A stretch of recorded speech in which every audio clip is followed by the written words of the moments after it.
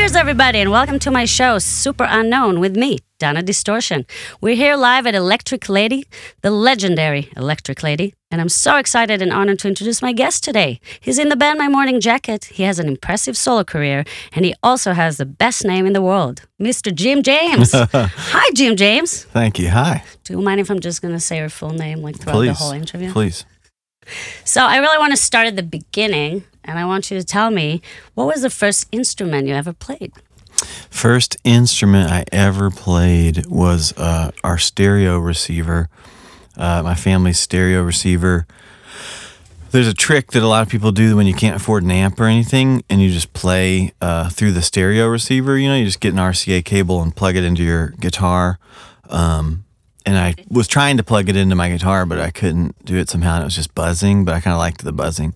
So I just kind of made rhythms with the buzzing of the stereo receiver, but then played guitar. Did you ever record that? I don't think so. We should hear that. What's the first song you ever listened to that you remember? The first song I ever remember is Leader of the Band by Dan Fogelberg. Have you ever heard that song? Of course. I was maybe 3, and my mom took me to the mall to get the 45 of it. And we listened to that song over and over and over again. Really sad song. It is. that's a sad start, man. Yeah. Jesus. And the first song you ever performed, that's what I heard, I don't know if it's true, was R.E.M. Losing My Religion in your friend's garage during high school. Yeah. Oh, why that one?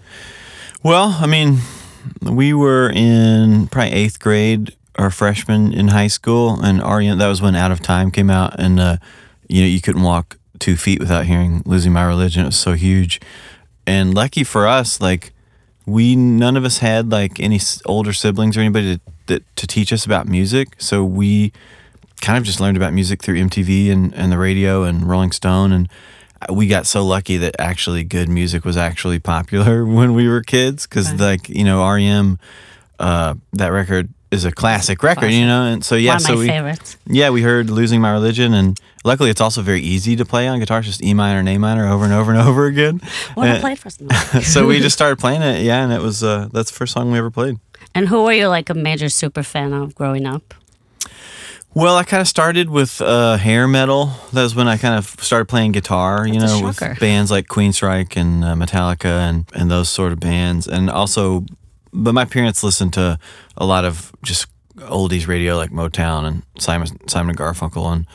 And then grunge really hit me really hard because that was when I was 12 or 13, and Nirvana and Pearl Jam and R.E.M. and all those bands exploded. We also had there were some really great local bands. There was a band called Rodan that was from Louisville when I was growing up. That was one of the biggest influences on me. Did you ever get to meet anyone that you were a super fan of? Oh, yeah. Over the years, I've been so fortunate to meet a lot of people that I never thought I'd get to meet. But anything in particular that you remember? I mean, yeah, I was just so lucky to have met so many people and seen so many people. Did you have like any embarrassing moments with one of your idols? It's always a little embarrassing because you're so nervous, you know? That's kind of nerve-wracking meeting somebody like that. What did you tell them? Do you remember? I don't think I told anybody anything. There's just like a thing with meeting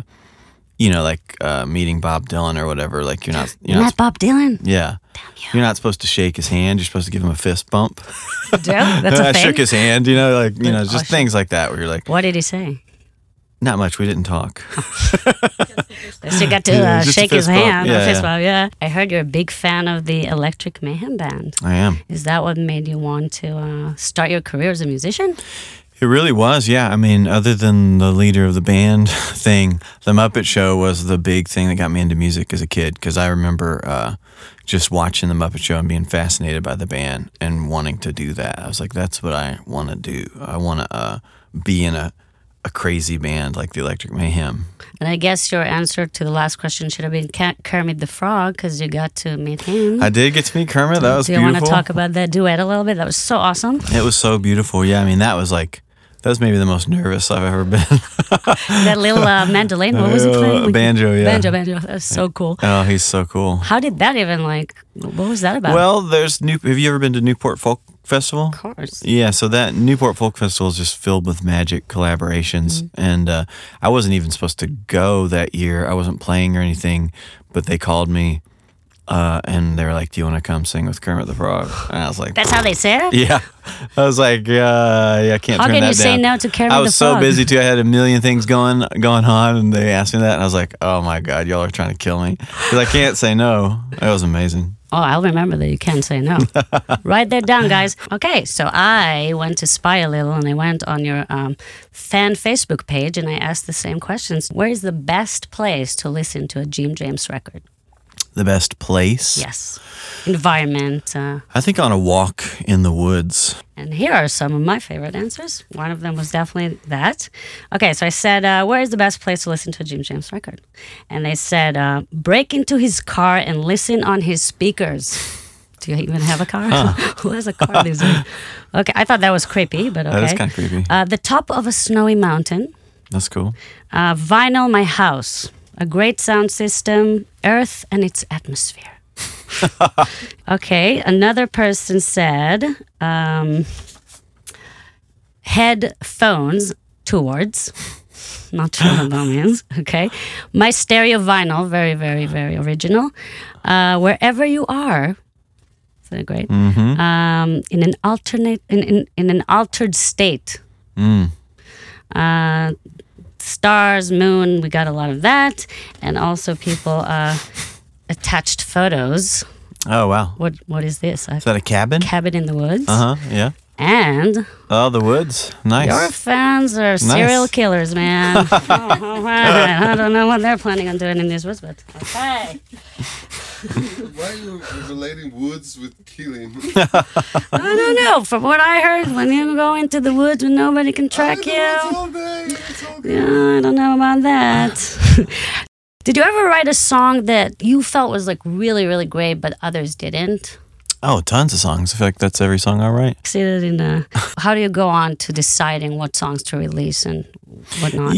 Songs just kind of talk to you. You know, for me, the song comes as a message, from somewhere, and then I take it and record it and try and figure it out, and also input some of my own life, some of my own words, and then you're making an album, and you've got 20 songs or whatever, but you don't want to make a 20-song album. You want to make a 10-song album. Gradually, the songs happen or they don't.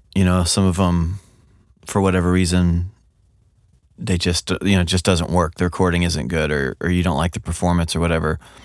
So I heard you use your voice memo to record stuff. Yeah, is that correct? Yeah, I remember ideas from my voice memo, and the songs are so weird because they just kind of make themselves. And you said in other interviews that some songs, you give to, that you're going to play with My Morning Jacket, and some, that are going to be solo. How do you know? It's that same weird process. It's like they just kind of, I don't know why they have these little designations in my brain. You just know. Yeah. So I want to go back and listen to one of your songs. You gave me a demo. Is that a demo of an early song you wrote? It's one of the first recordings I ever did with my band at the time. I'm excited to hear it. Take it away, boys.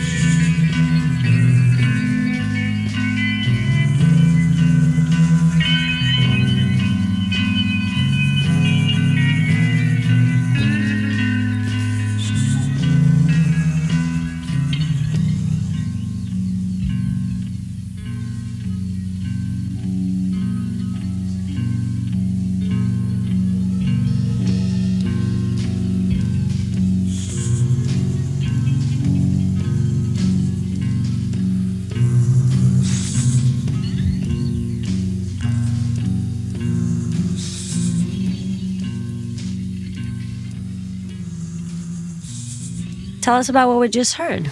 Well, that song's interesting because I would say it's the first song that I ever recorded that I actually liked as a kid. I recorded that maybe when I was like a freshman or sophomore in high school, and that song holds a strange, because most things, I think most people would agree, most things you record when you're a kid, you cringe when you hear them later. Like I don't want to listen to a lot of the things I did when I was that age. But that song, there's this healer that I see sometimes, and she had like this premonition. She's like, I feel like you've got this old song of yours that you wrote when you were a kid that is about like a tree or like a house and a tree or something that you need to listen to again. And that was what this song was. And I was like, yeah. And I was like, maybe, and that really, really struck me because I've always remembered this song and always like, there's just something about it that I liked. And so she was like, I didn't have it. She was like, go back home and find the song and there's some riddle in there, that will help you figure out something. And so I went and dug through all my old tape boxes and found the song and, put it into the computer, recorded it into the computer. And I mean, I don't even really remember what it's about other than like building like a house in the woods somewhere. It's like, that's something I've always kind of wanted. See why everybody's thinking of woods when they hear songs, huh? No wonder. I've always wanted a kind channel the woods. Tree house or, some house. I love when you see, people send you, or you see pictures online of like really cool tree houses, that are up in the kind of like an Ewok village from Star Wars or something. I've always wanted to live like in the trees or in the woods. Do you? I don't currently. Maybe you should. But yeah, maybe I need to. But I'm still trying to figure out, because I can't understand a lot of what I'm saying, and I don't really remember what I was writing that song about, other than just that feeling of wanting that house in the woods. I really love that. Thanks. That's a good story. Did you ever think of stopping making music, or did anything make you say, why am I doing this? Oh, definitely, yeah. I feel like I've gotten injured several times while on tour. Oh, I gotta ask you another question. Yeah. What's the first thing that comes to somebody's mind when they fall off stage? Like the first thing. Oh, fuck. Okay. That was the first thing that came to my mind. I always wanted to know. It's so terrible. It's a really, really terrible feeling. Yeah, and so several times that's happened, and I've really thought about not doing it anymore, because it's the touring lifestyle. It's such a cliche to say it, but it is such a hard way to live. It's even if you're lucky to tour in a nice way, there's a lot of blues that comes with it. It really is. There's a lot of loneliness and a lot of being away from home, and so many times I've thought about not doing it. But the tough thing for musicians now is because people don't buy records anymore. If you want to make a living, you have to tour. You don't have a choice. Yeah. So I think most of us are trying to just figure out how can we keep a better balance. How can you still tour? Because playing shows are fun, that's not the part that's tough. It's the. But do you have to do like a tour in order to? Well, keep it's going? just you have to do it so that it all balances out, because it also costs a lot to tour, even gas, just the fuel of touring and stuff. And so it's a puzzle. It's a really intense puzzle. Oftentimes I've thought about quitting, but I've never felt called to be anything else. It's not like I feel called to be a dentist or something that is calling to me, Yeah. So, did you ever like take a really long break or like? Yeah, I've taken was many there pressure breaks. of you coming back to it and you're like, I'm not ready? No, I mean, I work with a lot of really good people. Nobody's ever really put pressure on me. That's good. Yeah, it kind of takes its own time. All right, now let's play a game. It's yeah, it's so heavy. We gotta lighten it up a little bit. We're gonna play a game called You're So Vain. Okay. And I want you to tell me 5 things you're really, really good at. 5 things I'm good at. Wow, that's tough. I'm good at. I like to make people laugh. I like to make people cry. I like to make people. I think I'm pretty good at guitar. I'm good at recording, making records. I love doing that.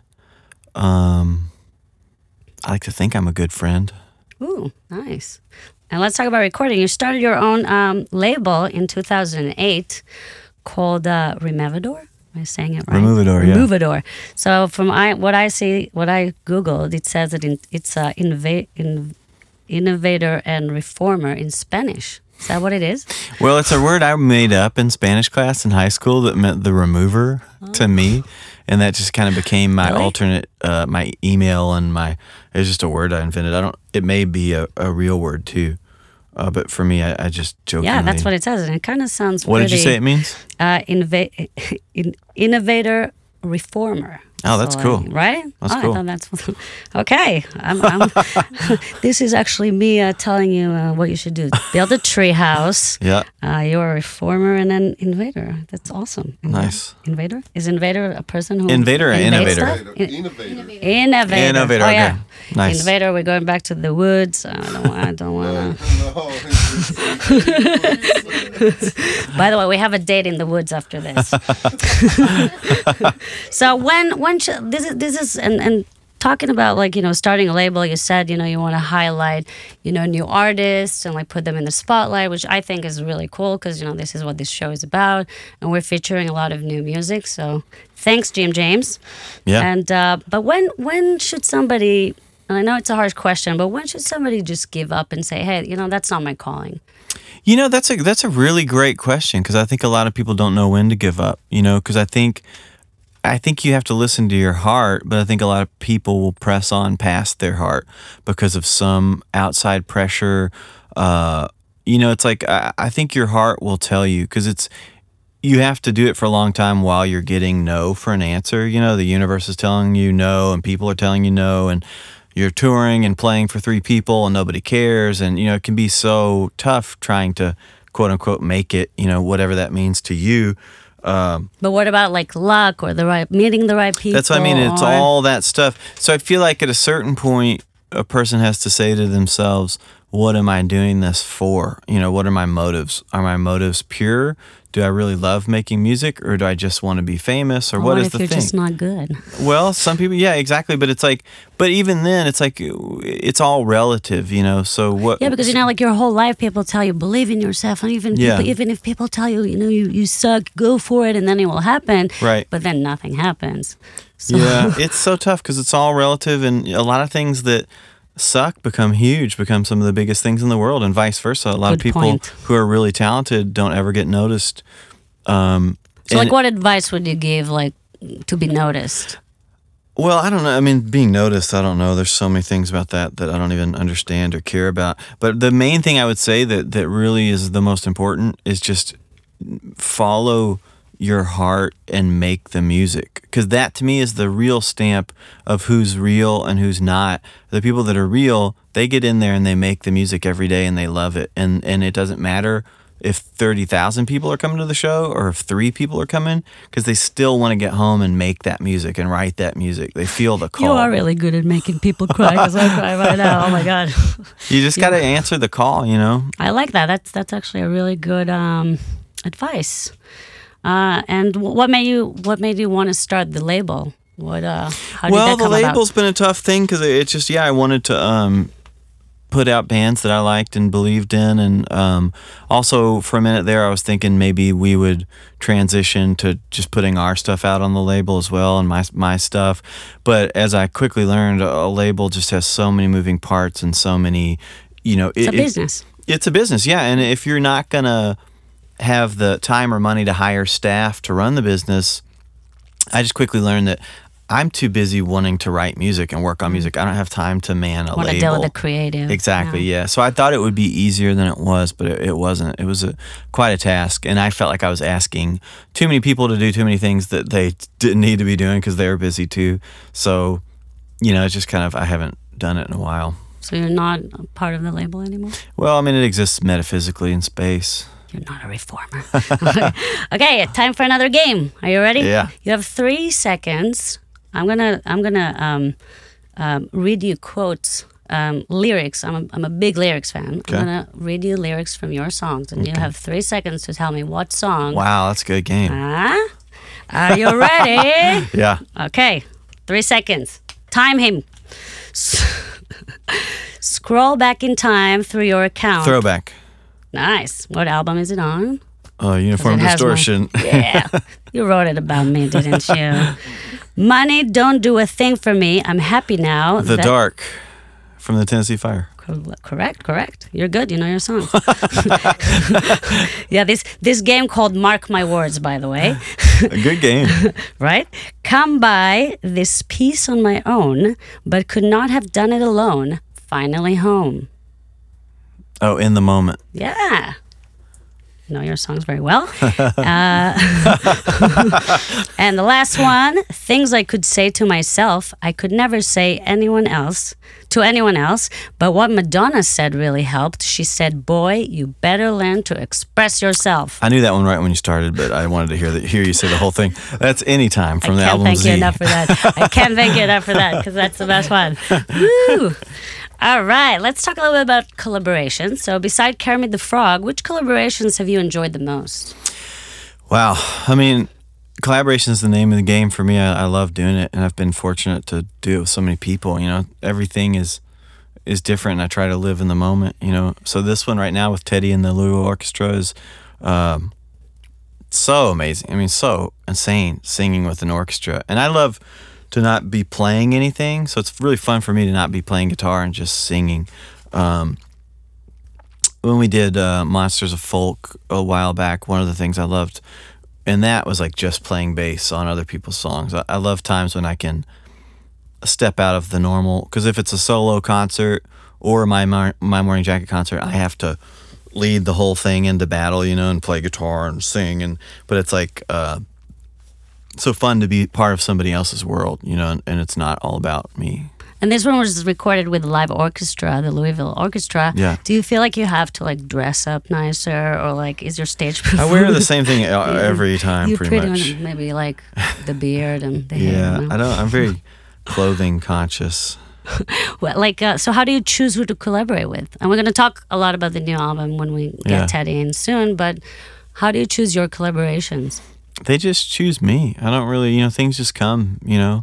I mean, I reach out to people sometimes, but I feel like things just happen as you meet people in life, you know, as you're going through your normal life.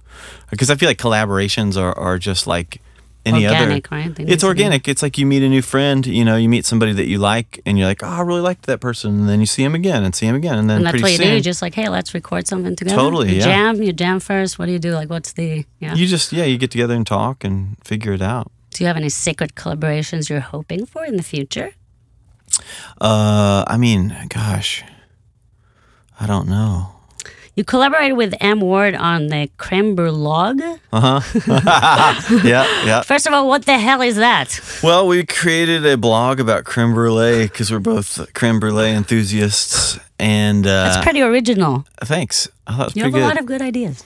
What I'm really hoping is that some massive creme brulee corporation wants to buy the website from us, because it's a great website, cremebrulog.com. Not yet, but we're waiting.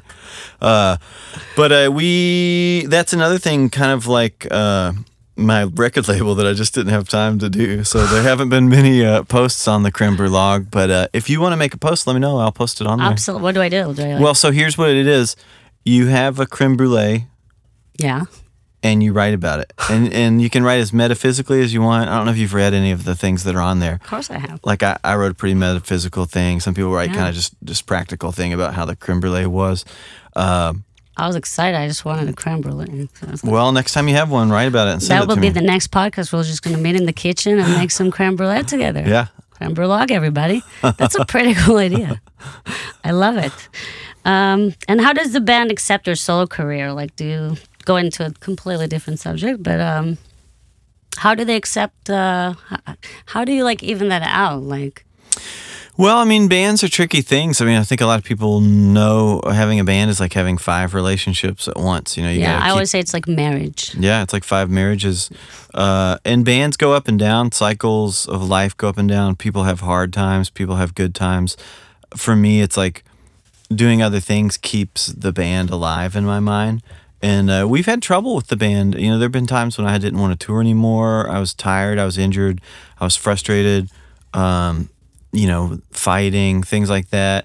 But you spend like a lot of time with. I mean, it's been 20 they're years. Your friends, but like you're constantly together. It's a lot of pressure. They see you in the morning and the night. It's really a lot to deal with. But one thing I did discover lately is that My Morning Jacket, with those guys, we've come back around to this really beautiful place.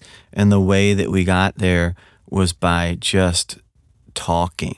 I think so many people are afraid to talk. Did you go to marriage counseling? Well, I go to therapy, and that's where I've learned to like not hold a thing in, because if you hold a thing in, it turns into resentment and it turns into this anger. But if you just talk about it, it might be uncomfortable for a few minutes, but you're going to move past it a lot quicker. Slap each other around. Deal with it. Right? No violence. Yeah. Just talking. Verbally. So you resolve that, so that's good. But do they ever like, hey man, let's go back on tour? And you're like, no, I just want to do my thing. Like, how do you deal with it? Because I don't know if do they have their own solo projects? Some of them do, yeah. And like, do they ever say like, hey, let's go back? And you're like, I'm not ready yet. Or, we've been down that road many times. Yeah, I mean, touring is just a puzzle for everybody. Yeah, because it's the only way musicians can make a living now. So it's like, it's constantly a puzzle of trying to figure out how much touring you can do to pay your bills and just keep everything going, but not burn yourself out. All right. So speaking of collaborations, let's call Teddy Abraman and talk about the new album. And in the meantime, we'll hear another song by an unknown artist. Great. Called Seasonal Beast. And they also play with an orchestra, name. And that's why I nice. thought that's a great you'll band enjoy name. It. Play it, and let's call Teddy in. Cool.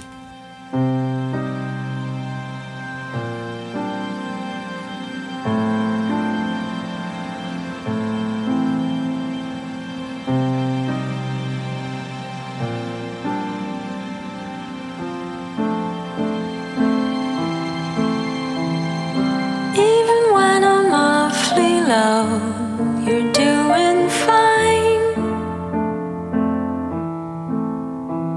It seems like only yesterday we found a way to shine. But now that you are at the door, do you think you'll have a happy life? Please don't make me hear you need to be alone for a while. Who can even tell? Who can even tell with you? Who can even tell with you? Who can even tell? Who can even tell with you? Who can even tell with you?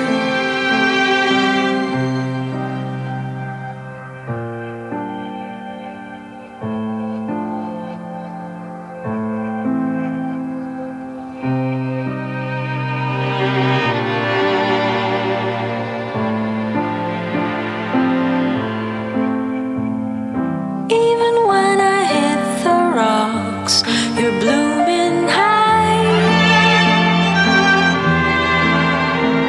I found a piece of land and buried all the dry bones behind. Now that you are at the door, do you think you'll have a happy life?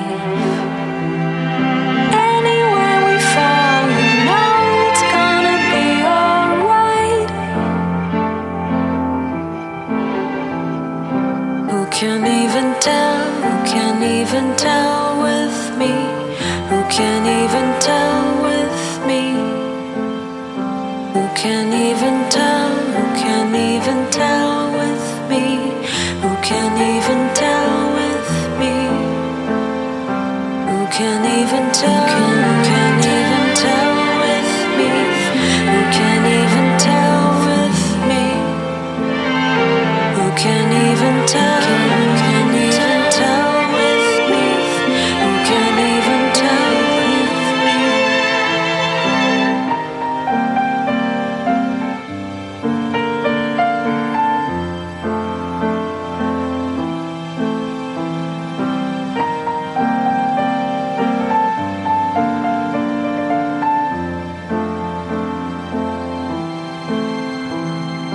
Now that you're at the door, do you think you'll have a happy life? anywhere we fall, you know it's gonna be alright. We just heard Seasonal Beast. That was an awesome song called Dry Bones. And I want to welcome Teddy Abram to the show. Hi, Teddy. Hi. Good to have you here. It's great to be here. So congrats on the new record, you guys. Thanks. It's very Thank you exciting. very much. Yeah, I love it personally. You are the conductor and the director of the Louisville Orchestra. That's right. That's very important and very awesome. And you composed the music for the Order of Nature. Yes. Well, yes, I created the orchestrations and the arrangements and worked to put it into a suite. So what's your background, guys? Like, how did you get to do this collaboration and where did you meet? Tell us a little bit about the friendship. Well, we met in Louisville. Teddy came to Louisville 5 years ago now. Is that how long it's been? Yeah, this is my 6th season, so 5 Yeah, years. he came here to Louisville about 5 years ago. And before he came, the orchestra was a thing that nobody really talked about or thought about because it was really going downhill creatively and financially. You just didn't think about the orchestra much. Teddy came down and just really blew the doors open and invited all different kinds of musicians to collaborate and started doing lots of really exciting projects. And so Teddy and I met and really wanted to do something together, and took a couple years, but then we finally started talking about really doing this. So I started writing songs for it, and then just kind of trying to imagine what the song suite would be, and we included a couple of my pre-existing songs and a couple covers, and then I turned it all over to Teddy, and he wrote the arrangements and kind of the transitions between songs, and we just wanted to make a piece, a 40-minute piece of music that went from start to finish without stopping, but hopefully was engaging and exciting and restful and healing. And you recorded it live with the orchestra, right? Yeah, it's all live. 100%. One take. One take. One take. I didn't It know was that. literally Saturday Seriously? night's performance. We did Wow. Friday morning. Then we did Saturday night. Saturday night was better. That is such And an that is the take. Yeah. Which is really cool. That's almost unheard of. That's amazing. It How makes many you people feel are like in you're the documenting orchestra? something. Oh, sorry. How many people are in the orchestra? So the orchestra has a core of 58 people, and that's actually a full orchestra, and everybody's full-time. They're full-time salaried with benefits, and we play 34 weeks a year. But then, like any orchestra, you add players to make up the extra instruments that you need. So, for instance, this piece calls for 5 percussionists. So we don't have 5 percussionists in the orchestra, so we added a lot of other percussionists to come join us. That's common even in Mahler, for instance. A Mahler symphony might have 8 horns, and most orchestras only have 4 or 5 at most. So we added a bunch. There are 80-something musicians on the track. How long did it take you to prepare for the actual recording? Like, did you rehearse a lot? What was the... Orchestras do the same kind of rehearsals regardless of what the project is. It's so weird. So they were well trained. It's in 1 week. So we rehearsed for 2 days, 2.5 days before the Friday morning concert, and then we played the concert. And what's weird is we would have done that if we were playing a whole Beethoven program or a Mozart program or this or another world premiere. It's just the schedule for a subscription concert. But I will say the cool thing was that this was on our regular subscription series. So if somebody bought all the concerts for that year, they would have come to this concert regardless of whether they, knew about the project or were excited to hear this particular piece. They were coming anyway. So it was not like a special event. It was just part of the series, even though it, of course, is sold out with Jim being there. But it was really neat because our, 1,200 subscribers, in addition to all the other ticket buyers, were already there. Wow. So you played LPR the other night with the orchestra. I believe you didn't bring all 58 members of the orchestra. It's a pretty tiny place. Yeah. I've been there, and I don't know where they will fit. So how many people from the orchestra did you bring? We had 5 string players, and then one of the percussionists who was on the original track, and then I played piano. So it was a septet. Did you do like a contest, like of who's going to win to play with you? Like, how did you choose who We you're actually going to bring? just chose our principal string. So we made it very easy. We chose our concertmaster and assistant concertmaster, our principal violist, our principal cellist, and our principal bass player right now. So, But the other ones were like, shit, trip to New York. I mean, they got the trip to New York, got to go on Fallon, got to play at LPR. Pretty good reward for... Yeah, but they were very excited. They were so happy to be a part of this. I mean, it meant a lot to to us to have the members of the orchestra actually here to participate in this performance, because it really is a collaboration between the orchestra and Jim and me. It's that identity does matter. You're a fan of Metallica. Did you get the idea from the S&M album? Well, it's funny. That's come up a lot because the cool thing about this is like there's no band, there's no drum set or bass or electric guitar. Because when you do, My Morning Jacket has done orchestra shows with the band, and the tough part about that is a band is so loud that oftentimes the orchestra becomes just an afterthought. And I think when Metallica did that, they had 2 orchestras. They had like 120 people or something crazy like that. But the fun thing about this was just not having a band makes it feel way more... I just keep saying Edith Piaf or something. Like I just keep liking to feel like I'm just a singer in front of this orchestra. Cool. It's really a beautiful, magical thing because it just sounds so much different without a band there. And you have to you can't you have to think go crazy. About Edith Piaf a lot. Yeah. You channel her in when you when you do that. So are you planning on touring with the orchestra, like the full orchestra, or at least a bigger portion of it? Well, that's the cool thing about this project is orchestras all over the world can just read the music. So Teddy and I can go. We did a concert with the National Symphony in D.C. We're going to Denver. We're going to Seattle. We want to go to Europe. That's what it is. I can read the music. Yeah, we can go anywhere with it, really. That's and we just start again with the local orchestra, which is really cool because it actually brings something special to the collaboration. It means that just like with Louisville, it was about the Louisville Orchestra collaborating with Jim. It could be the Colorado Symphony collaborating with Jim or the Seattle Symphony collaborating with Jim. It's not just us on tour with the same musicians. It brings this local element to a local identity. So it actually is about working together. But it doesn't you don't lose from the intimacy if because I know that there's such a big relationship to the people you play with if you don't know them. And I guess you don't. It's really cool. It's a different thing. It's just because for me, it's such a fun contrast because normally I do get to play with the same people on tour, whether it's My Morning Jacket or a solo thing. You're on tour for a month with the same people. This is really cool because we walk in, different thing completely, and mostly it's Teddy because he's the one who's in charge of the orchestra and communicating with them and telling them if they're too fast or too slow or, somebody needs to do this or that.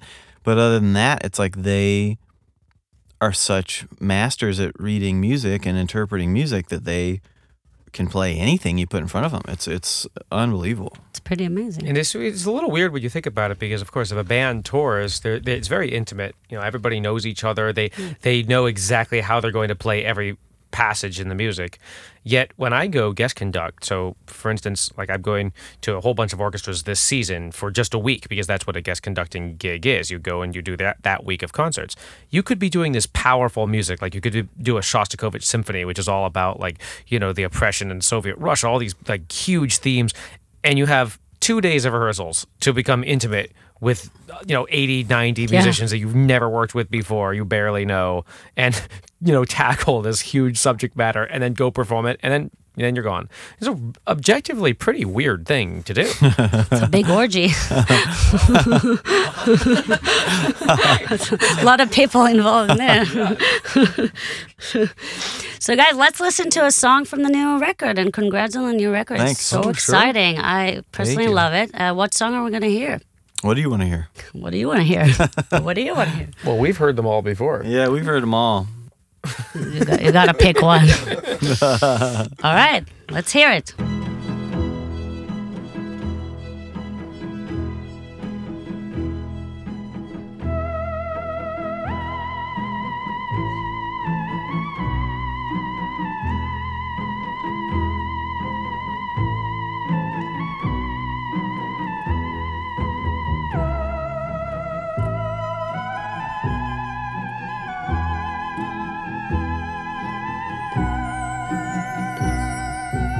Let's go back to the end of the world, back to the moment the axe fell and we were born again.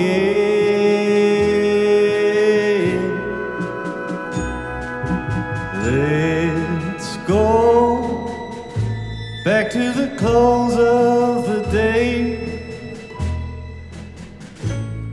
to our home and the way we were when love was all around.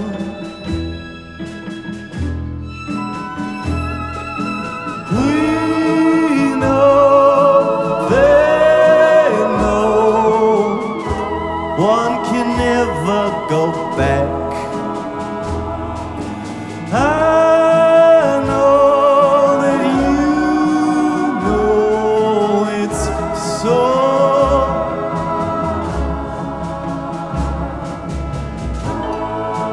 But you still live in the past.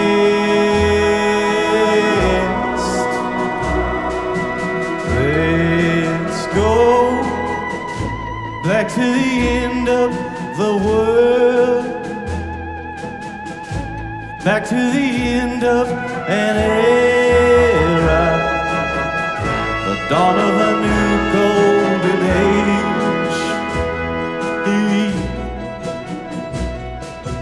Let's go back to the morning we woke up, the moment we shook off our slumber, rested and wide awake.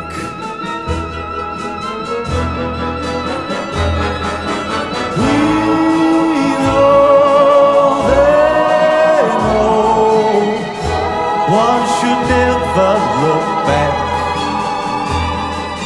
I know that you know it's so.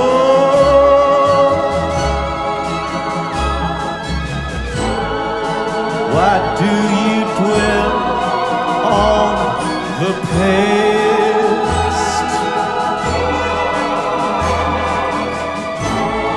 A new day has come at last.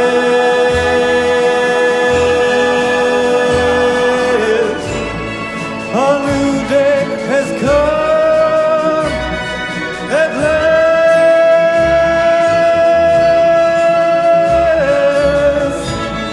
A new day has come at last.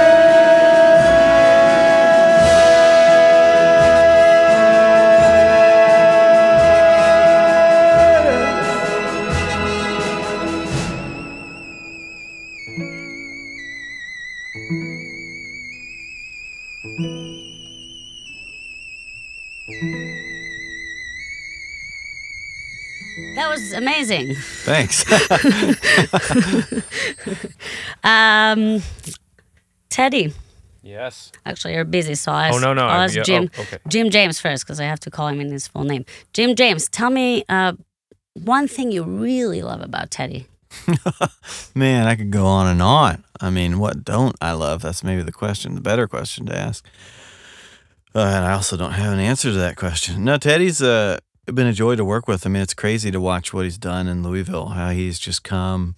Because in the classical world, I feel like, at least in my encounters, and in the music world, in the world in general, you get a lot of no's. Can we do this? No. Can we try it this way? No. Doors are closed. Teddy, it's the opposite. He's like, yes, let's do this. Can we combine this? Yes, let's try it. Can we do this weird thing over here? Of course, let's try it. You know, and that's how I try to be with music, especially, is like, can we mix this and this? Sure, you know, because that's what's fun. And I think that's what has been missing from the quote unquote classical world for so long, is this sense of fun and adventure. And Everybody takes themselves so seriously. I know, it's so serious.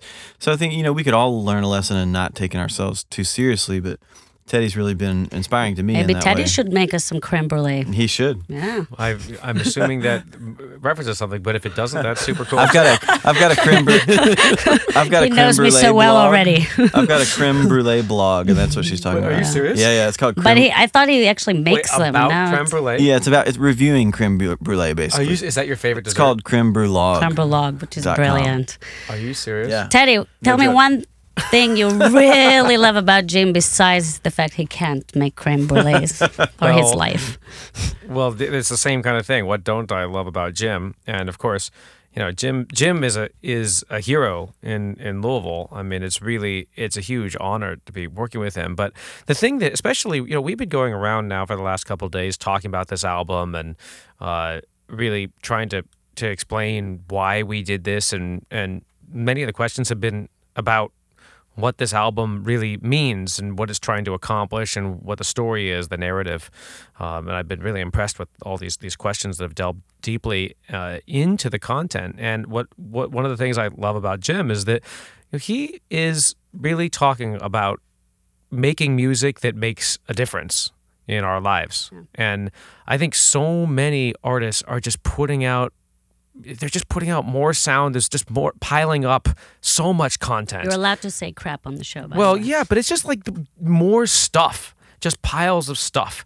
And, here we've been in these interviews talking about and listening to Jim, who I think he's so honest with the message that this music can really provide an opportunity to talk about how we can be more peaceful, more loving, more caring towards each other. And I think that honesty sings right through the songs on this album and everything that he does. That's real. I don't think there are that many people I've ever worked with that are so real about their desire to communicate a message that really could change us and help us to all grow together. So that's really special. Especially in my world, when so much of what we do is from the past, it's a great pleasure to work with somebody that's thinking about trying to communicate right into people's hearts right now. Obviously, Teddy is really good at making people cry too. All right, guys. On this positive note, I would like to thank you for coming to my show. I can't thank you enough. You're so inspiring, both of you. I love the new record. Congratulations. And I want to thank everybody involved on today's episode. The beautiful people of Electric Lady for hosting my podcast. Such a legendary place to be. My sound engineer, Saf Spector, my co-producer, Audra Lacey, and the selfportraitproject.com for hosting our awesome photo booth. And let's go take some photos at the photo booth. Yeah. Okay. All right. And listen to the next song, and I want Jim to introduce it. All right. You're about to listen to a song that I've never heard in my life. So I'm sorry if it is troubling lyrically or musically. This band is called Them Fangs. I really like that name a lot. Life Do Change.